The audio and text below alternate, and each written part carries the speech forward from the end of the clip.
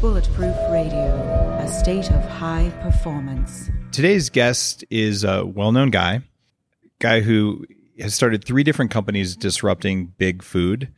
And I realized I had to have him on Bulletproof Radio when I was giving a talk on hacking your brain at South by Southwest, and the room was entirely empty. And I'm like, what just happened? Like there's almost no one in the audience here.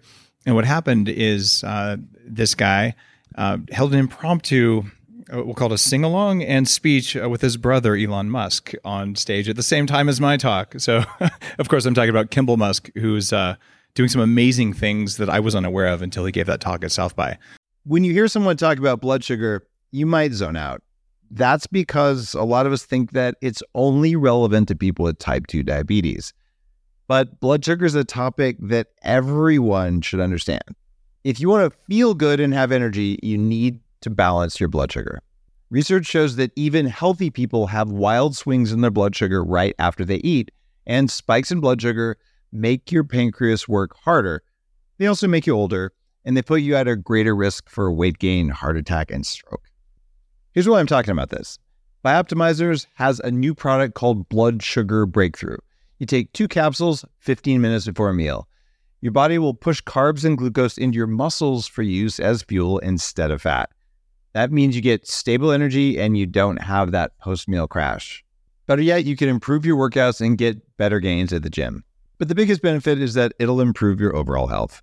Just go to bloodsugarbreakthrough.health/Dave for an exclusive 10% off. So, Kimbal, welcome to the show. Thank you for having me. Sorry about that at South by Southwest. I mean, it was hilarious. It was too hard to turn down. You know, we got offered a space on the stage, but what the requirement was that they would allow us to sing "My Little Buttercup," which is a song from the Three Amigos, which is the silliest song in the world, and people literally lined up 2 a.m. You know, for a talk was at noon the next day, and we got the whole audience, you know, to sing the song with us on the main stage of South by Southwest. It was a peak life experience. It was amazing. so I apologize. But sometimes we just got to do what you got to do. It was well worth it. No apology necessary. And I loved it that you and Elon just showed up just as real kind of humorous people like that. One of the things that you talked about, though, at South by wasn't, you know, going to space and building amazing cars, although that's clearly part of what Elon talked about. You talked about your work with disrupting big food, your charitable work, and making farming something that's as distributed as, say, power generation should be. Yeah. How did you go from being like a tech entrepreneur investor in the 90s into being a food guy now? Like, walk me through your story. I mean, looking back, you know, Steve Jobs has this quote, when you look back on your life, you know, the dots are, you know, connected. But, you know, in the moment, it truly was one life-changing event after the other. My brother and I had great success in the 90s building an internet company, first to do maps and door-to-door directions. And I watched how technology just massively disrupted the Yellow Pages, which most people today don't even know what the Yellow Pages is, but it was a multi-billion-dollar industry in the 90s that the internet just took away. And it was so powerful to see the impact of technology.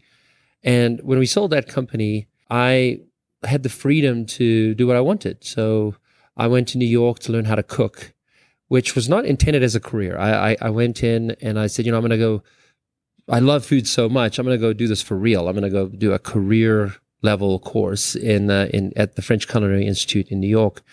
And while that was a wonderful experience, it was intense, and, you know, it was like Full Metal Jacket kind of, you know, screaming at you for 6 to 8 hours a day. Like, really, do you need to scream so much? But it was an incredible way to learn how to cook.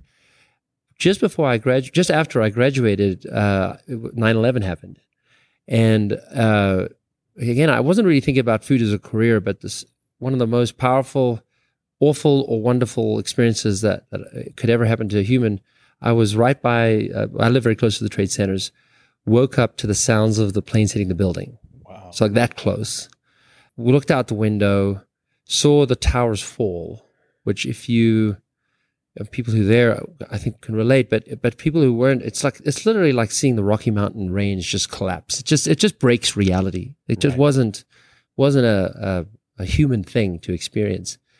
And the wonderful part about it was because of I just graduated from cooking school. My mother's a well-known nutritionist and dietitian. Through her, I got to volunteer for the firefighters, and I cooked for them. And every day we'd cook real food, cook that day, nourishing them. They'd go into these giant piles of melting metal, still melting 6 weeks after the World Trade Centers fell. And they'd come in and we'd feed them with food we cooked that day. They'd connect with each other, converted a gymnasium into a dining hall. And they'd go right back out to save American lives. And just watching what real food can do for community, to bring it together, it was kind of then that I said, I can't not do food.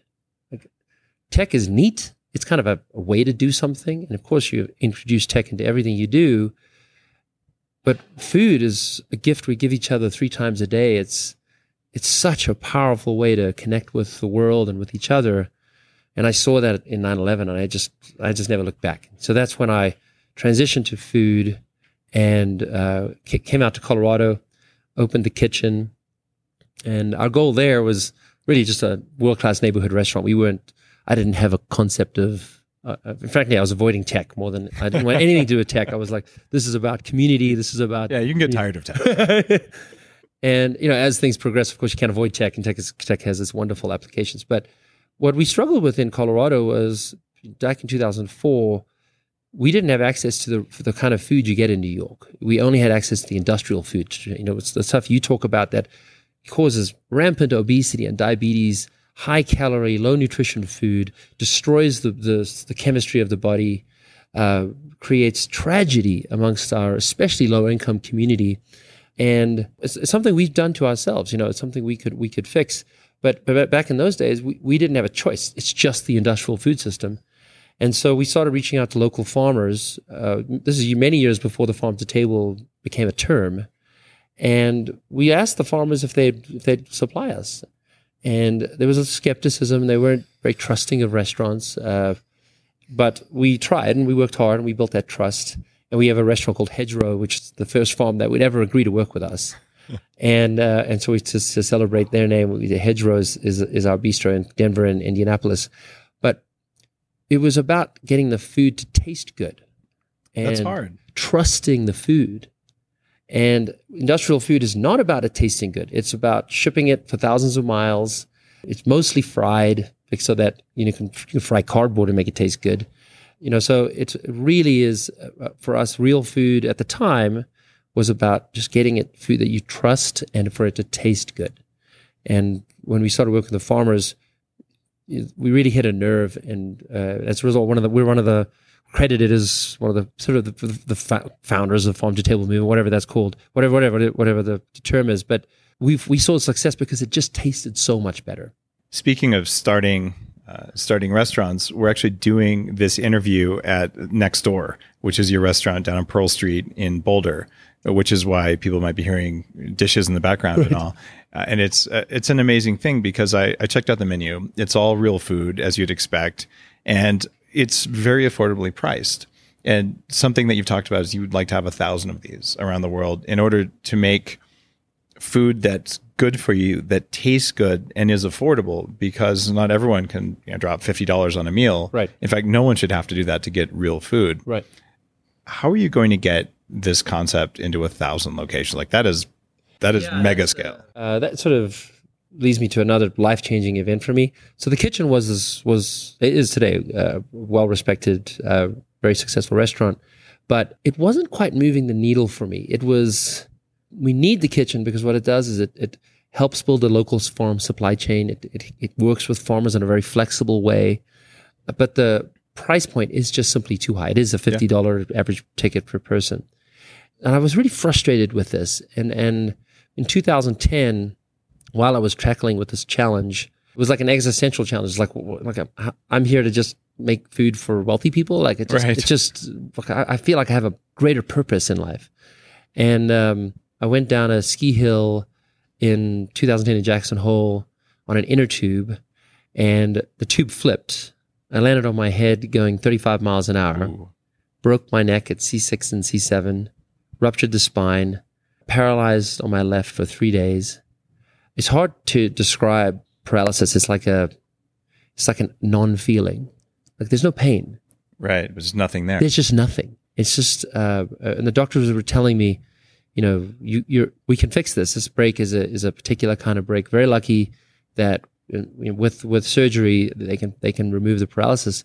And I'm like listening to them and nodding my head. It's the only thing that moves, and tears are just streaming down the side of my face. I mean, it's an inconceivable thing to describe. And I just kind of told myself, because the doctors kept like giving me courage, like, we can fix this. Just give us a few days, get the surgeons in from around the country to fly in for this surgery. I went into surgery on a Tuesday night, and I just told myself, if they do fix me, I'm going to work on bringing real food to everyone, whatever that meant. I didn't have a definition of what it would mean. I woke up the next morning, and they said the surgery was successful. It's quite anticlimactic because while it was successful, I had to be horizontal for 2 months. Oh God! They didn't tell me that when I was going into surgery. So, but for that 2 month period, I sat with my wife at the time, Jen, to design school gardens that would scale and reach many, many schools. We were doing school gardens at a small scale before, but they didn't scale very well. And then I started to work with Hugo, my co-founder at the restaurants, on Nextdoor, which was to take the same principles of the kitchen and make the price, $15 instead of $50, which is really a Chili's and Applebee's price point. What would it take for us to deliver food at that price? Could we do it? Could we get farmers to sign up for it? And we, literally while I'm in the hospital, you can imagine with my mind, it spins a lot normally, but if I'm like locked in a horizontal position, it spins like 30,000 miles an hour. And I came out of the hospital and we said, I think we could do this. And we got some farmers to support us. And so Nextdoor is same principles of the kitchen, work with local farmers, real food that we trust, real food that we trust to nourish our body, real food that we trust to nourish the farmer, real food that we trust to nourish the planet, and to do it at prices that normal Americans can afford. So our goal is to replace all the Chili's and Applebee's in the country. Now, the people, I think hedge funds probably, who own Chili's and Applebee's at this point are probably not so happy about that. Like there is a big food industry that's just well entrenched, like the processes, the ways we've been doing things, the ways we think about food. How cheap can we make it? Can we make it taste good enough, right? And hopefully be a little bit addictive so you'll come back really often. Right. How are you going to break that? Well, I've watched industry after industry be disrupted. I happen to have lived. You and I both live in a very interesting time. The information revolution has disrupted one industry after the other, and there's no doubt in my mind, food is the current one, and is being disrupted as we speak.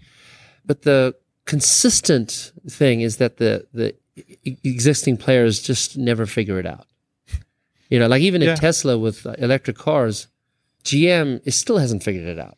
And how could they miss that, right? I mean, how could they miss that? But it's like they're working on pickups because that's pickup trucks, because that's in their mind the future. And you're like, wow. And so it's never really a case of the existing players and how they feel, because that really doesn't matter. What matters is creating a product that meets the customer and the guest at the where they need it. So creating real food that truly nourishes the guests, that they connect with at a price they can afford, that's what matters. And that has been a great success for us. There's two things you talked about there. One is supporting farmers. The other one, though, is like nourishing the planet with the food that we eat. How do you see the system of food? Like, how does that work in your mind? Explain to me. Yeah, I mean, we work hard on this. So this idea of real food is food you trust to nourish your body, which I think you talk very well about. And I think that you've really helped move millions of people to really understand how important it is that food really nourishes your body. We take it another level where to say, actually, you also need to think about the farmer. And if you can include the farmer in your thinking, where you trust this to support and nourish the farmer, you really start building an ecosystem which thrives and brings more nourishing food to you. The final one is we have to understand how this impacts the planet. Mm-hmm. And we, for example, didn't do burgers for a long time at Nextdoor. People wanted burgers. They love burgers. we couldn't find a way to do it that resonated with our values. And eventually a rancher came to us and said he's willing to sell us the whole cow. And we would be able to control and work with the rancher on what the animal would be fed from birth until they're served in our restaurant. Every single thing they eat and everything they do, the manure would go and be a carbon sink in the soil. And so we kind of said, hey, I think we can do this. So the prime cuts will go to the kitchen or hedgerow, but the burgers can now go to next door. And we found a way to serve burgers that is truly real food, that we totally trust, to nourish the body, to nourish the farmer, and to nourish the planet. And we are so proud of that work. It has been such an impact, and it shows other restaurants that it's possible. About 90% of small farmers have day jobs because they can't make ends meet. And I've studied this. I live on a 32-acre small farm. We do permaculture. We have 4 sheep and 2 pigs. Where's the farm? Outside Victoria, BC. Okay, cool, awesome. And I wanted to grow my own food. I wanted my kids to experience that. And it's a lot Canadian? of work. I'm a permanent resident, but I'm American. Okay, cool. Yeah. I have a Canadian passport, so that's how I came to Canada in '91 to study there, and I love Canada. And then I moved down to California and became a citizen of America in 2004. Well, congratulations. I'm still working on getting my Canadian passport. I'm hoping it'll happen in the next year or two. It's a wonderful country. I love Canada. I've been there for 8 years. Really, really appreciate it. Yeah, and some of my best friends come from Victoria, so really? it is it's a gem of a place. Well, come and visit it. Yeah. It's got an amazing farming ecosystem there, and not a lot of glyphosate sprayed, and very clean air and water. Yeah. And those are, it's kind of hard to live up there and run a big company, but I do it because, well, when I'm home, I can recharge and I know what I'm eating, and I know everything about how the plants grew. I know what the animals ate. Colorado is building a similar kind of ecosystem. We've watched it happen. Back in 2004, we had a thriving farmers market, and that was pretty good, but it's easily 10 to 20 times the size it was back in 2004. And that's because consumers are really appreciating how much better it tastes to get food from local farmers, how much more they trust it. And the local farmers have also started working with a lot more restaurants, and it's become, farm to table is now a thing. It's amazing. And it pays farmers a living wage, which is like farmers and teachers kind of get screwed. They both do the hardest work and get paid the least, right? I think that certainly is the case in industrial farming. If you are a 100-acre farmer in Iowa farming the industrial product of corn or soybeans, most of which just goes to ethanol or high fructose corn syrup, it's just terrible, horrible uses of our beautiful land. You still only earn, I think the average income is $22,000. Yeah. I mean, it is so terrible. But if you are a local farmer close to a city like Denver and you have a 30-acre farm, you could actually have a total revenue line of maybe $500,000, and you live on the farm. It's a pretty good life, and you might have income for the family in the $100,000 to $150,000 range. That's actually a pretty good life, and you're a real part of the ecosystem. Yeah, and you can see what happens when animals poop on soil. Yes, and you regenerate. Coming back to the planet and how it regenerates the soil. Exactly. And what we're talking about there is a move from centralized to decentralized, which happened in computing, where we both sort of cut our teeth. We have this decentralized cloud. There's still some centralization, but there's more compute power on our iPhones than we used to have on servers a while ago, right? And we're talking about doing that with power. Putting a battery in your house, doing solar in your house, where all of a sudden we're not generating these massive plants. And now we're doing it with food. And one of the side effects of this, one that I'm targeting, is that we can have healthy soil and we can have food that doesn't have to cross the globe for us to eat it, which reduces fuel consumption. So everybody wins on this, except the big food conglomerates who want the high fructose corn syrup fried in canola oil or whatever. Well, the big lie about this is one of my infuriating pet peeves of the Monsantos of the world is they hide behind this mantra that they're feeding the world.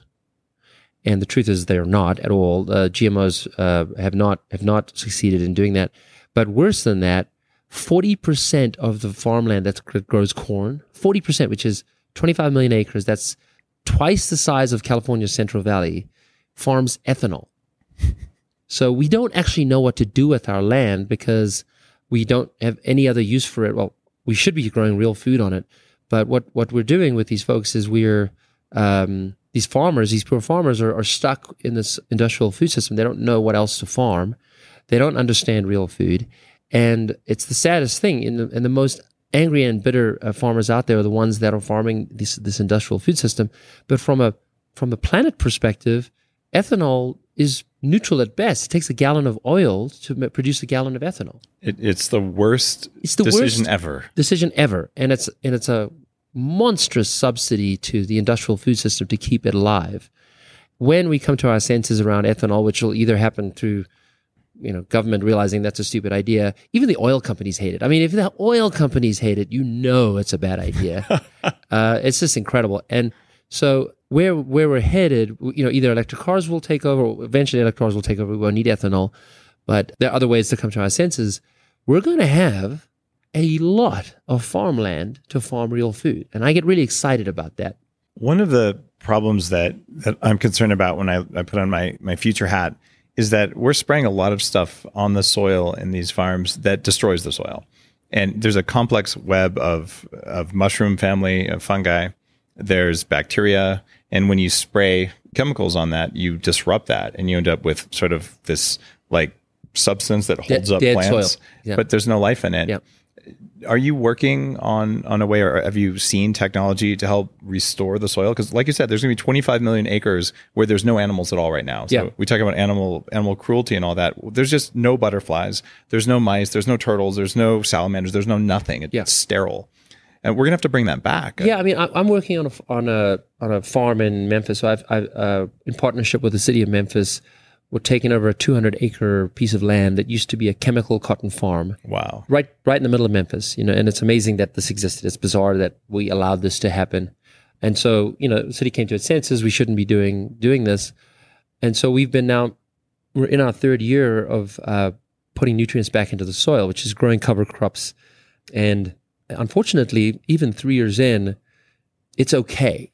It's going to take 20 years to have that soil be thriving again. But we're on our way, So I think the challenge, of course, is going to be how do we, kickstart it? How do we accelerate it? How do we figure that out? And I continue to noodle on that to say, okay, if we can figure out what to do with that land that's currently farming ethanol for corn at a loss, people are losing money. Right. It's just such a waste of our beautiful land.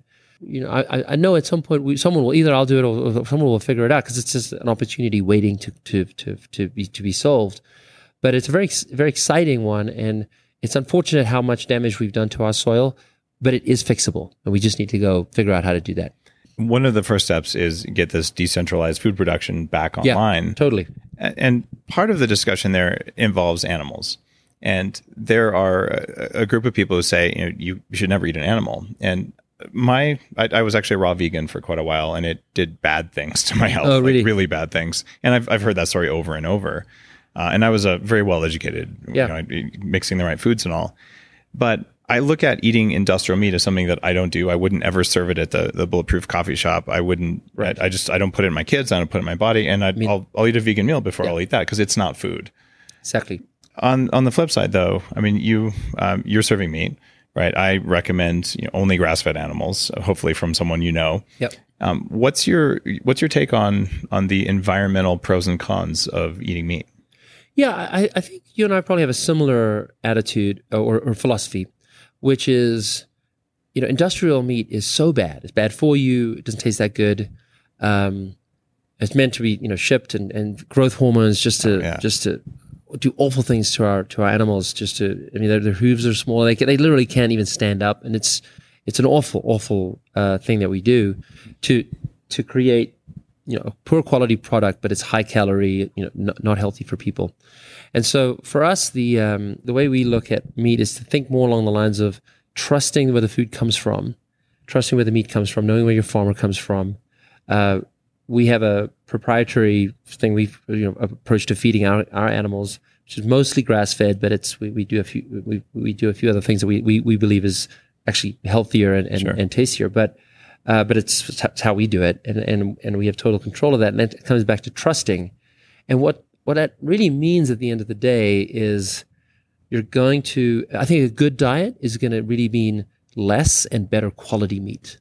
Yeah. So think about enjoying meats that are raised well, that you trust, that came from a decentralized system where the farmer's local, where you understand what it was fed. That would probably mean you're paying a little bit more, not too much more, but a little bit more. But you're going to trust it, and it's going to taste better. And I think we'll all be better off if we have a diet that includes meat, but not at the quantities that we've done in the past. I recommend like 2 to 4 ounces. That's about right. Meat. Exactly. And you don't need the 16-ounce steak. Yeah. And if you eat a lot of meat, it actually shortens your lifespan because you're getting too many of the inflammatory amino acids. And they're essential at small doses. So would you spend twice as much on high quality meat and eat half as much of it and fill in the rest of the calories with vegetables? Right. And the answer is most people probably would if they could buy vegetables. If they could buy, we at next door, our top seller is a roasted veggie bowl. Now, that is a bizarre thing to have as a top seller. There's no way any other restaurant concept in the world's top seller is a roasted veggie bowl. You know, in Santa Monica, our coffee shop, that's our top seller too. It has grass-fed steak on top. What we of it, do, though, yeah. exactly, is what we say is Nice. 2 to 3 ounces of protein, meat protein. So my favorite is curry chicken. It goes on top of it, and it's just the flavors come together. You can put we don't actually offer beef with it, but if people could ask that. But the reason why it's so popular is because it's exactly the solution we just described. It's a wonderfully satisfying meal of vegetables. You know where they came from. They're organic. They're delicious. And then you put a few ounces of protein on it. It really is that perfect rounded meal. One of the things that frustrates me, I travel sometimes 150 days of the year. So I have control of my food when I'm at home. When I'm on the road, sometimes I'm like, I think I'll fast. Like there's just nothing I want to eat here. But even you if and I have the same philosophy. It's like I literally, sometimes I'm in areas where it's just McDonald's. A few others is like, I think I'm going to starve. Yeah, like it's okay to not eat for a day, exactly. right? Exactly. Even if I go to a hotel though and say I want a plate of vegetables, it's like an order of asparagus is 3 stalks of asparagus, and it's like I want 17 orders of asparagus, and it's $200. I've never actually spent that much money on asparagus, but literally they just won't make a vegetable bowl at any price. It's such an unusual request; they wouldn't even know where to start. Yeah, but you're doing it in your restaurant, and you're finding that people actually want to buy that. They love it, and but you do have to create that satisfying rounded meal. Yeah. If what we did at Next Door was a preachy, unsatisfying vegetable bowl with a little bit of meat on it because we're reluctantly doing that, it just wouldn't succeed. And I think it's really about understanding. You have to meet the guest where they are, which is they do want food they trust. They do want food that nourishes them. They do want food that nourishes the farm and the planet. It's got to be affordable. It's got to taste good. And also, when you're done eating it, you shouldn't still be hungry. You can tell if you were nourished. Yeah. And a lot of times you see, these fluffy raw kale bowls or something. You eat that, and like I feel like I didn't eat. Can I have a lot more? Are we going to have lunch yet or dinner yet? and so there's a feeling, and I like to call it like a food high. Yeah. And you actually make food that does that at a crazy low price point, which I really admire. Our price point is on average $10 for an entree, and with a beer, with a wine, our average ticket is $15 per person.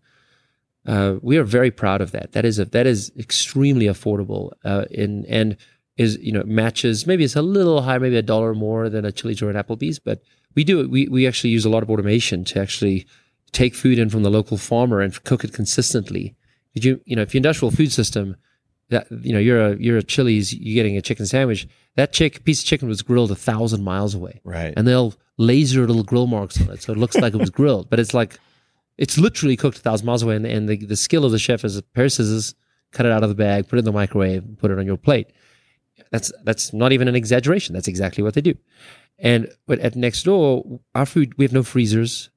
Food comes in fresh every day. How do you do that? Because our line cooks are wonderful. Our chefs are wonderful, but they're young. They're 18, 20, 22-year-olds. They don't have 20 years of skills to learn how to cook this stuff. But automation enables us to help them, empower them, an 18-year-old to cook like a 2-star Michelin chef within a few hours. That's what's disruptive about what you're doing. It's that your assumptions are different than what Big Food created. Big Food just said, look, how cheap is it? Does it look pretty enough? And does it taste good enough? And that's really the only algorithm. And they'll go down to what is the least good it has to look? What is the least tasty it has to be? What is the least nutrition it has to be? because everything for them is price. There is no regard for anything else. And you're betting essentially that people are going to spend $1 more to get a meal that's trusted and nourishing and makes them feel good. Yeah. And I'll tell you, lots of people will spend $5 more, $10 more. And I'm lucky, especially the amount I travel. I will spend all of my travel budget on quality food because I do not know how to perform. We've actually done studies at Nextdoor with our guests, and consistently people are kind of, this is going to sound a bit weird. They're like, this should cost more, because it comes back to trust, right? So they're used to going to Whole Foods and it's quite expensive, or they go to other restaurants and it's quite expensive, and then they come to Nextdoor and it's 1/3 the price. They're like, the feedback we get is they kind of want it to cost more. And our answer to that is, actually, for you guys, you're in Boulder or you're downtown Santa Monica, sure, you can afford more, but that's not the goal. The goal is to be in 2,000 restaurants across America. So our price point has to be accessible to middle America. It has to have, get people excited to eat it. And so we work super hard to get that price point more affordable than it needs to be, but long term, we believe it is the right price. And if we can keep doing it, and the farmers are willing to continue to grow with us and support us, it's going to be great. I mean, how wonderful would it be? I just can't imagine how wonderful I'm going to feel when I'm visiting those farmers in Iowa, and I get to go eat it next door instead of being forced to starve until I get home.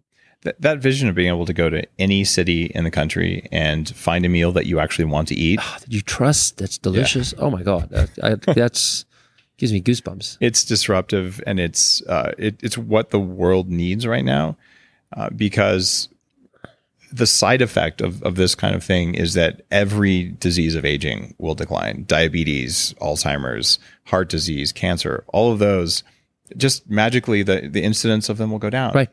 And if people aren't spending more to do it because you thought about the system, because you added automation, because of things like that, the only loser here is big industry. The only loser is big. We bypass the system entirely. Like, it's amazing. We have a restaurant in downtown Denver, and it's in a train station, and it's an amazing, awesome location. But it's quite an awkward thing to get deliveries and to get trash picked up. And we have relationships with our farmers where they pick up all of our compost and they deliver their food directly to us. And we get a call from the landlord saying, something wrong with your system. Where are you guys hiding your trash?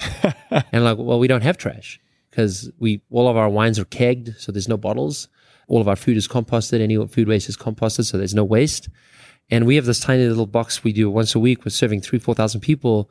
That is our petroleum-based plastics. That is literally all of our trash. And we have no Cisco truck pulling up behind our restaurant to deliver. So the landlord is thinking we're pulling something, and we're pulling his leg, or his team have to go deal with every other restaurant except us. And so we bypass the industrial food system entirely, including waste.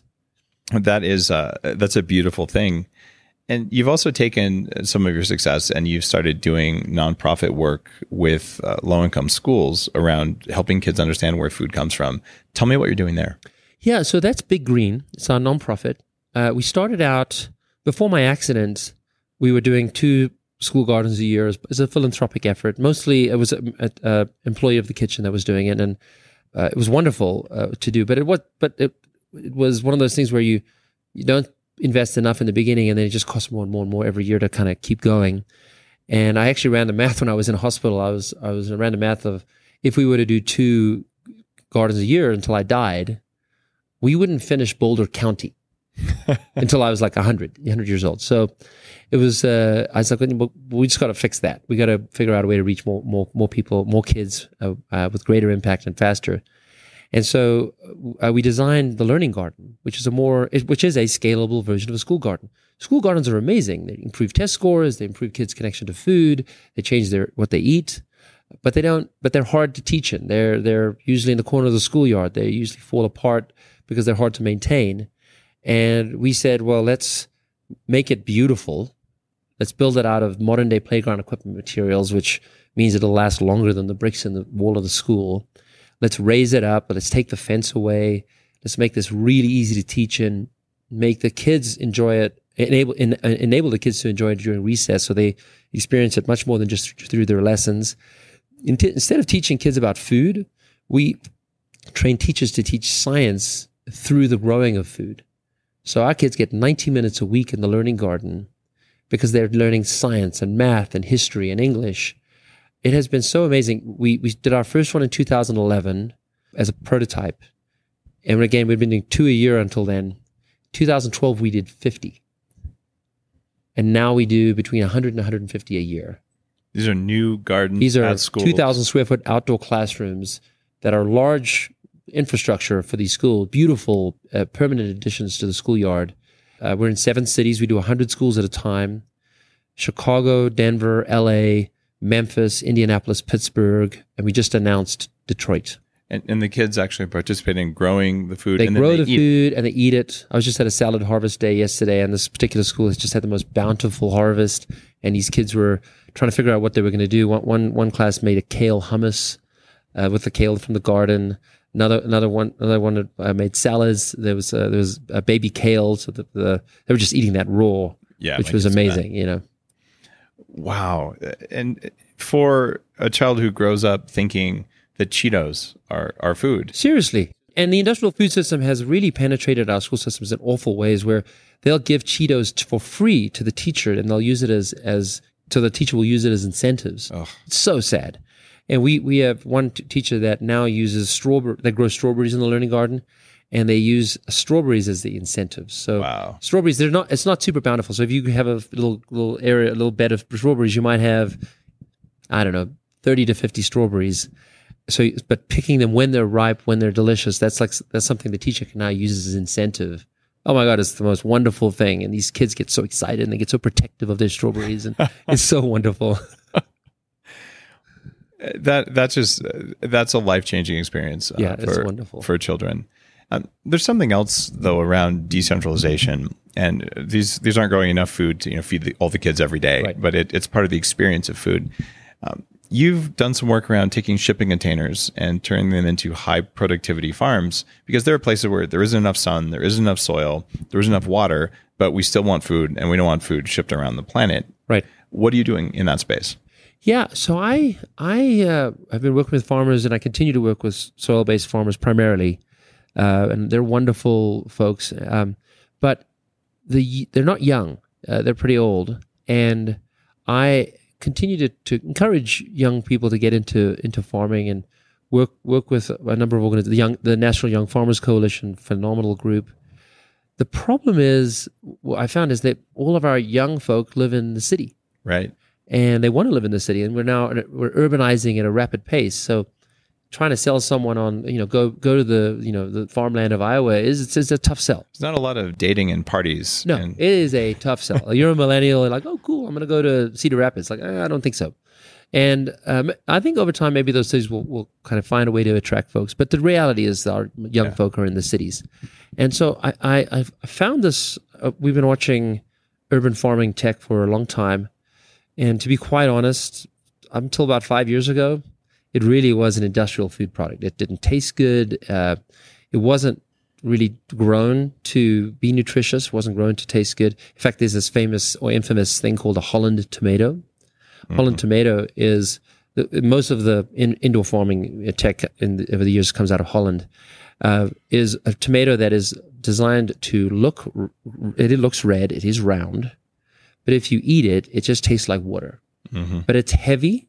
And people buy tomatoes by the pound, so it kind of matches the industrial food system's ethos of let's get something to the consumer that looks like a tomato, weighs a lot, so we can charge more for it, looks round and red, and it's shelf stable, so we can ship it thousands of miles. The truth is, it doesn't taste good. It has virtually no nutrition to it, and that really is the history of urban farming. But about 5 years ago, and I'm close to this, I started watching tech around lighting come around, where the food can now be grown to taste better, and the food can be grown to not just be nutritious. You can design the nutrition. You can say, I want more vitamin C in the strawberry. I want more vitamin D in the strawberry. That's amazing. And I went to this a tech lab in Holland a few years ago, where they actually had strawberries lined up, and this strawberry is meant to be strawberry is grown to be a small size with a sweet taste, meant more for jams. This strawberry is a larger size with a tart taste, meant more for desserts and tarts. This one has more vitamin C in it. This has more vitamin D in it. Just blew my mind that you could now do this as a chef to design your food. And so Square Roots is our company in New York, where we have shipping containers converted into indoor farms. Each farm contains can grow the equivalent of about 2 acres of outdoor produce. It's a 320 square feet container. What does it cost to buy a shipping container and kit it out in order to do this? Well, these are used shipping containers, so they're not very expensive. The cost is actually not that much. Right now, what we're doing is building the tech platform that makes it relatively easy for a young farmer to learn how to farm quickly. Our program brings young farmers in for a year at a time, although now our farmers are asking it to be longer than that, but so far it's been a year at a time. We have 10 farms in Brooklyn. We did a call for applications. The first year, we got 500 applications for those 10 farms, which tells me that the future of farming in America is very bright. Young people want to farm. They just don't want to move to Iowa. They love the idea of working with food. And so, and then the second year, we had 1,100 applications. Wow. So it's so wonderful to see these young folks coming in and being able to connect with food, be part of their community, grow food for their community, and do it in the city where they live. And be entrepreneurial about it, too. Be entrepreneurial, yeah. Our program is actually an entrepreneurial program where they get literally a business in a box. It's a shipping container that grows food, and they have to figure out what they should grow where.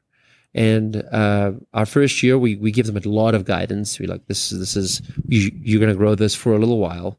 But as we get to this, as they get closer to their second year, they have a little bit more understanding of what their consumer wants. As an entrepreneur, they can go figure out what they might want to sell, grow, and sell. And by their third year, they can have multiple shipping containers. The other really powerful thing about what we're doing is they don't even have to continue with us. If they want to, the USDA is a partner with us. The Department of Agriculture will give them a $350,000 loan to start their own farm. Wow. And you can buy a lot of shipping containers and LED lights for that. Yeah. I mean, if indoor farming, you could do something very big. Some of these folks actually want the loan to go do their own farm. They do end up wanting to go back to their roots in Indiana or Iowa. And it's quite nice to see that. I still don't see it at much scale. I mean, most of the scale is people want to be in the city.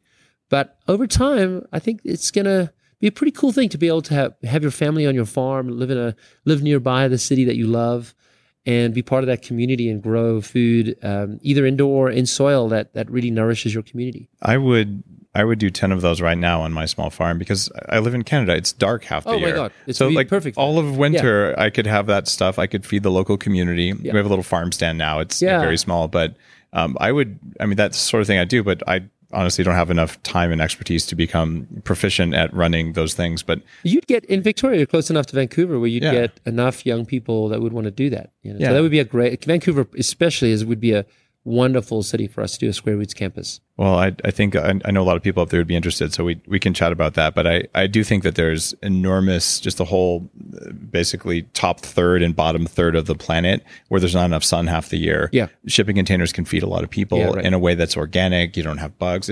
It's a transformative technology in and of itself. Well, what's wonderful about Square Roots is it really complements the local food system. The soil-based farmers are generally sold out. Yeah. It's because of the farm to table movement, because of the desire for local food, if you're a soil-based farmer in the New York area, you are sold out. What we do at Square Roots is we complement that and add supply in the local supply. And we're really taking the business away from shipping in food from Australia or Mexico, where it may be organic down there, but this is ridiculous that we shipped food thousands and thousands of miles. I mean, sometimes even lettuces. This is so bizarre that we do that. And so Square Roots has really been this powerful complement to the local food system that's already there. I see a really bright future for what food's going to look like over the next 10, 20 years. And it has to be decentralized. It has to be local. And it can be with automation and with urban farming tech. It can be decentralized. It's better if it's decentralized. It's tastier. You don't have to transport it. You support your local farmer, local business people. This globalization that we created over the years has its benefits, but one of them is not tasty food. It is not nutritious food. It's terrible. It's Food is not meant to travel like that. Food is supposed to be connected, and you're supposed to trust it. And Square Roots is doing that. Next door, other restaurants that connect with local farmers are doing that. And it's wonderful to see the change that's happening. Kimbal, you've had a really interesting life. I mean, you survived being paralyzed. You've had a career as a tech entrepreneur, and you've had the ability to see and do lots of things. And you've had that rare opportunity to sit down and say, what do I really want to do now? Because I can do whatever I want to do. And just based on your life's learning and everything you've seen and done, if someone came to you tomorrow and said, Kimbal, I want to perform better at everything I do as a human being, what are your 3 most important pieces of advice? What would you offer? Well, I think this is going to obviously be obvious. 3 colorful meals a day. And what I mean by color is most Americans will eat, brown food, beige food, meat and potatoes, things like that. And there's nothing wrong with that. But add color to your plate, and you'll just have a spring in your step. Your blood sugar levels will be in a healthier place. You'll get the nutrition your body needs. So that's number 1. I find being outdoors to me changes my life. I live in Boulder. It's one of the most beautiful outdoor environments. But get outside. Get out of the office. Get out of your home. Just be outdoors. Even if you're in New York City, just go to Central Park. Do whatever, but be outdoors more. And I think technology, for all of its benefits, has sometimes sort of drawn us into a cave, and we're not really meant for that. And then the final one, this is something that I've learned from when I was 12 years old, is eat with your friends, eat with your family. Don't eat alone. It's different to nutrition. It's just different to what you should eat. Eat with your friends, eat with your family, and connect with each other. And, you'll just have the most wonderful life, because those relationships that you can build when you eat with each other, I think make life worth living. Thanks for all the work you're doing in the world, and thanks for continuing to do new and innovative and disruptive things, even though you don't have to. And thanks for being on the show. Well, thank you so much for having me. If you like today's episode, you know what to do. Go support Big Green, which is Kimbal's nonprofit. It is something that's making a huge difference in the world. And we don't always see it when we sit down at home to eat or at a restaurant. But the whole system of food is in the middle of changing right now. And Kimbal's one of the guys making this happen. And I'm really appreciative for his work, and just for every time you sit down and choose food that was grown locally, and food that's going to make you feel better, and food that actually made the soil healthier, made the planet healthier, and provided employment for the people around you. That's just the right way to live. And thanks for listening. Thank you.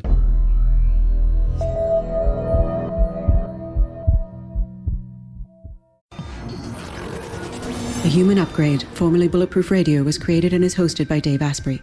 The information contained in this podcast is provided for informational purposes only and is not intended for the purposes of diagnosing, treating, curing, or preventing any disease. Before using any products referenced on the podcast, consult with your healthcare provider, carefully read all labels, and heed all directions and cautions that accompany the products. Information found or received through the podcast should not be used in place of a consultation or advice from a healthcare provider. If you suspect you have a medical problem, or should you have any healthcare questions, please promptly call or see your healthcare provider. This podcast, including Dave Asprey and the producers, disclaim responsibility for any possible adverse effects from the use of information contained herein. Opinions of guests are their own, and this podcast does not endorse or accept responsibility for statements made by guests. This podcast does not make any representations or warranties about guest qualifications or credibility. This podcast may contain paid endorsements and advertisements for products or services. Individuals on this podcast may have a direct or indirect financial interest in products or services referred to herein. This podcast is owned by Bulletproof Media.